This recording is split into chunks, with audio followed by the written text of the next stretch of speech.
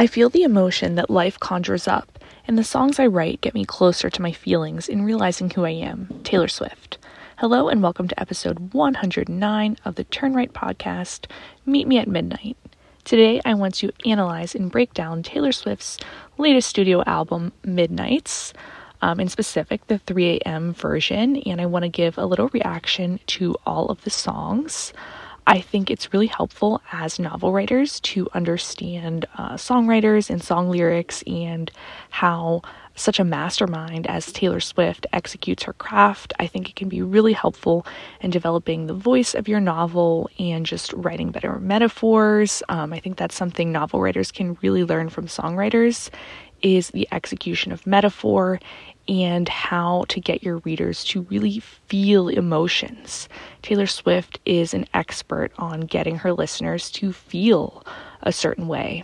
I do want to make a brief aside and say that some of the titles of the songs include swear words, so just keep that in mind if that's not something you're comfortable with.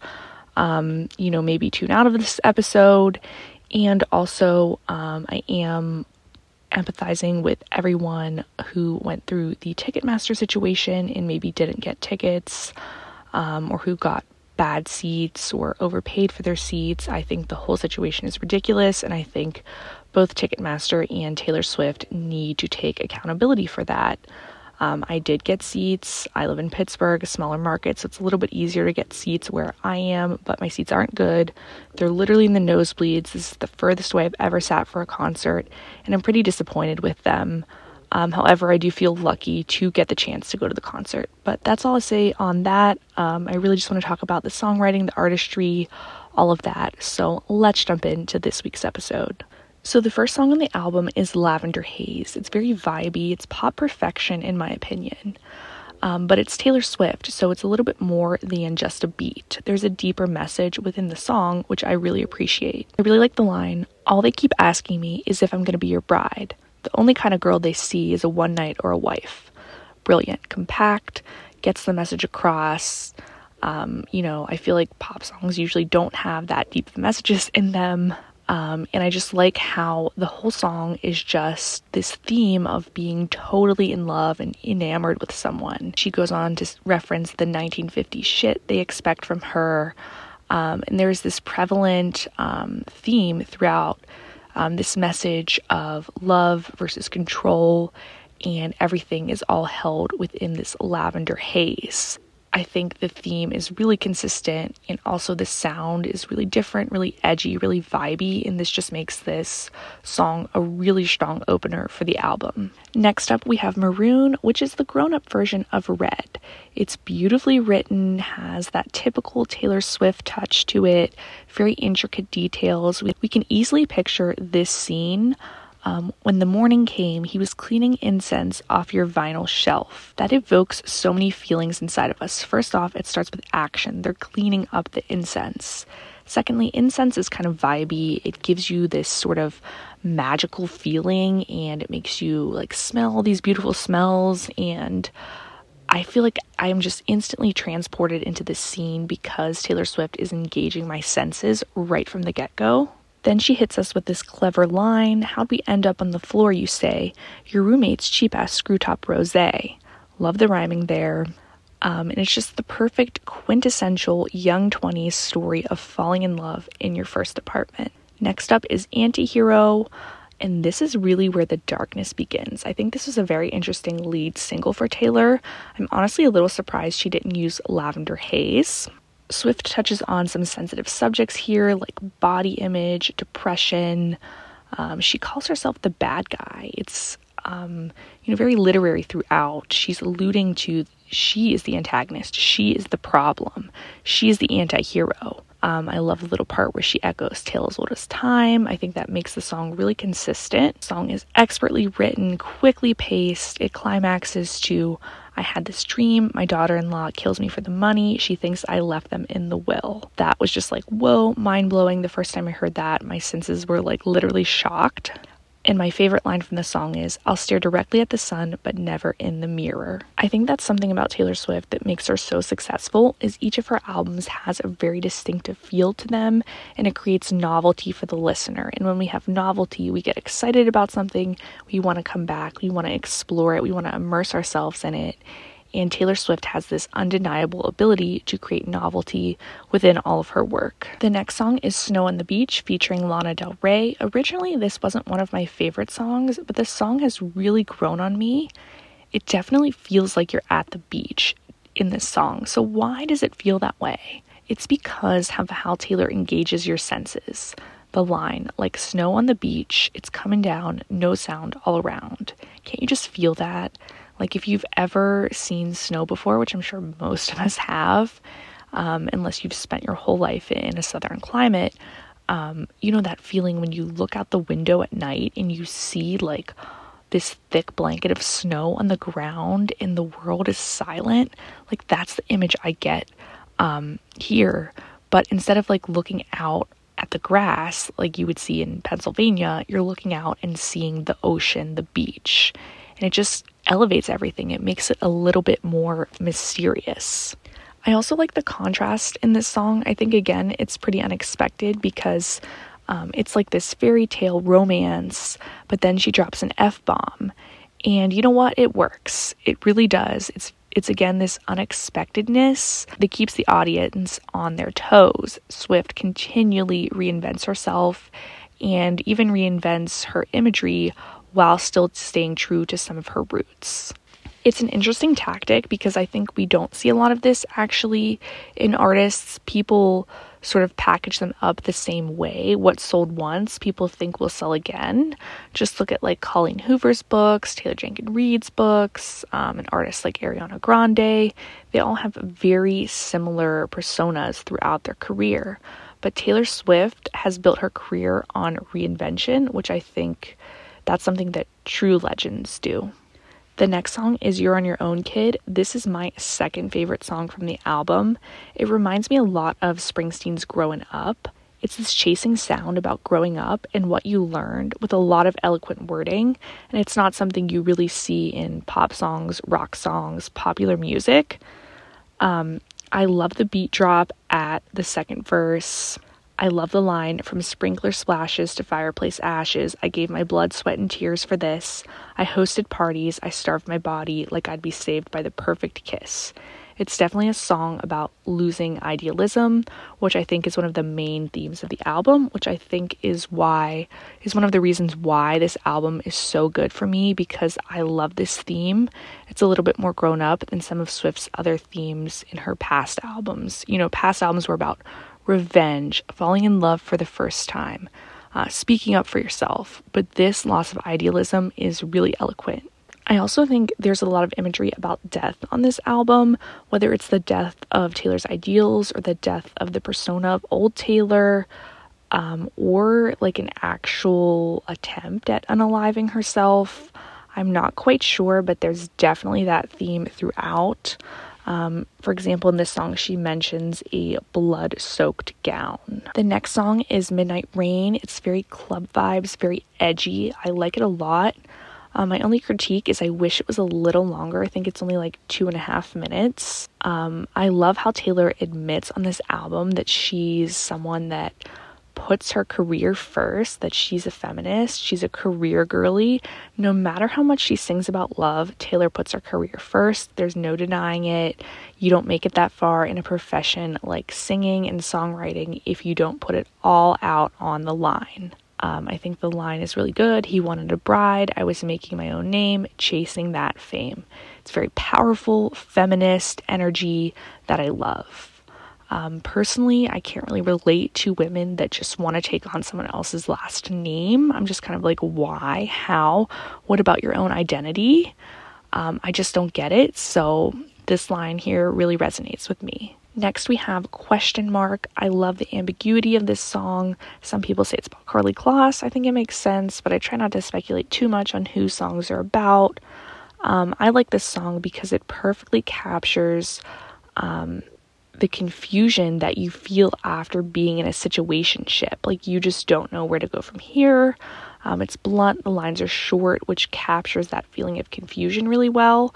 So when you're a writer, don't forget that the pacing of your story will actually also capture the feelings. So short sentences, captures urgency. Long sentences captures contemplation. The song is ambiguous, and Taylor just really captures these feelings of this confusion within this song so eloquently. Next up is Vigilante Shit. This song is badass to say the least. Reputation was a Twilight type of revenge. Midnight is, well, a midnight revenge. It's a little bit more intense.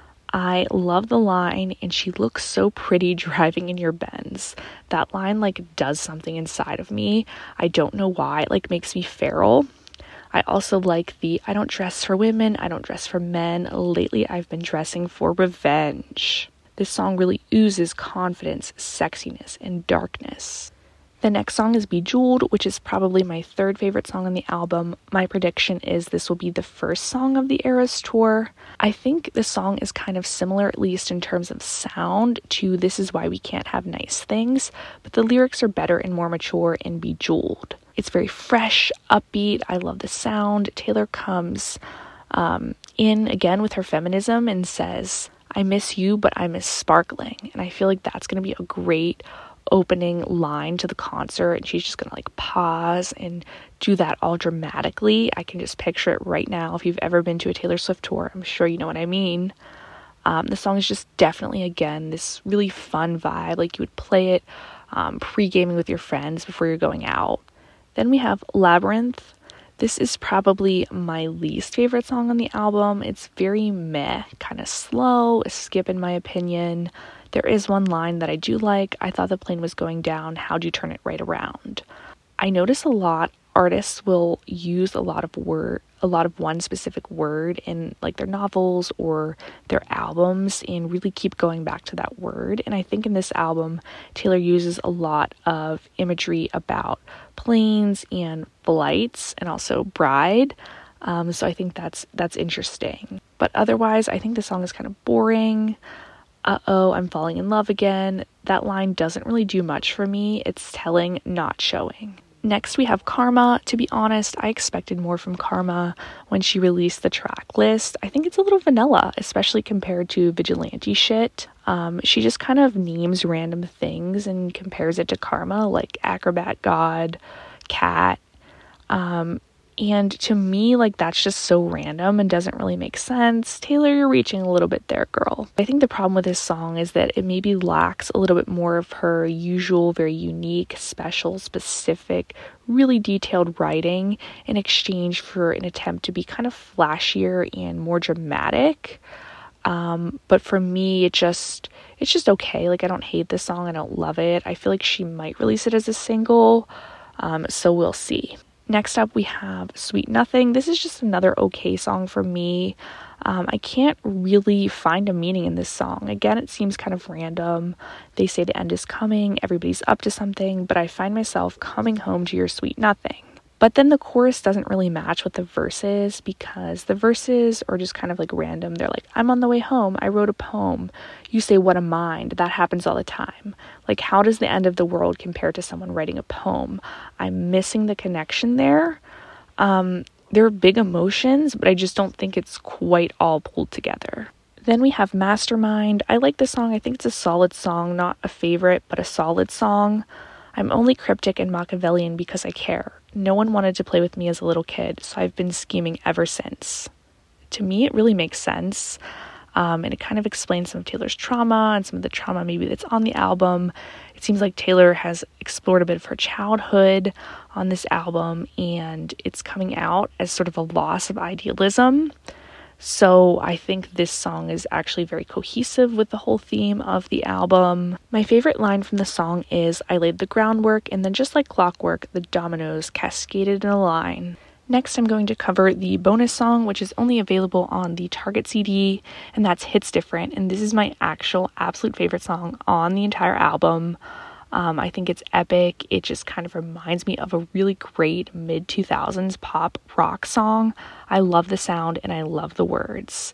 It sounds like it belongs on the Red album. It's very clever, fast-paced, incredible climax, incredible energy. Freedom felt like summer then on the coast. Now the sun burns my heart and the sand hurts my feelings. Great metaphor.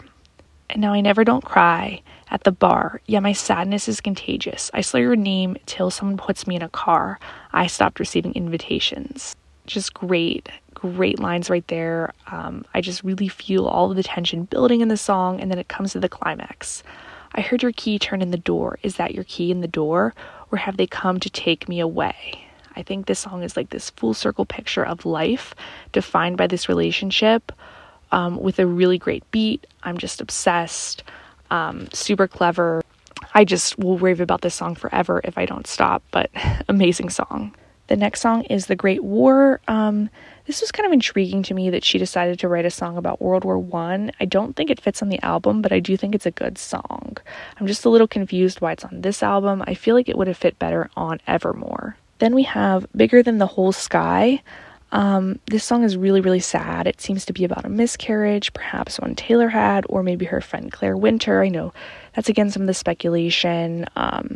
It's just a really sad song, and I kind of wish I never heard it because it's so sad. Then we have Paris. Taylor always has one song that kind of like seems like a ripoff or like a copy a little bit of something else. For example, on Speak Now, there was Dear John. That's a knockoff of a Nicholas Sparks novel that was out well before Taylor wrote the song Dear John. Look What You Made Me Do. That parts of that song are sampled from another song. They kind of sound like this other song. And so this song Paris to me just felt like a Chainsmokers ripoff.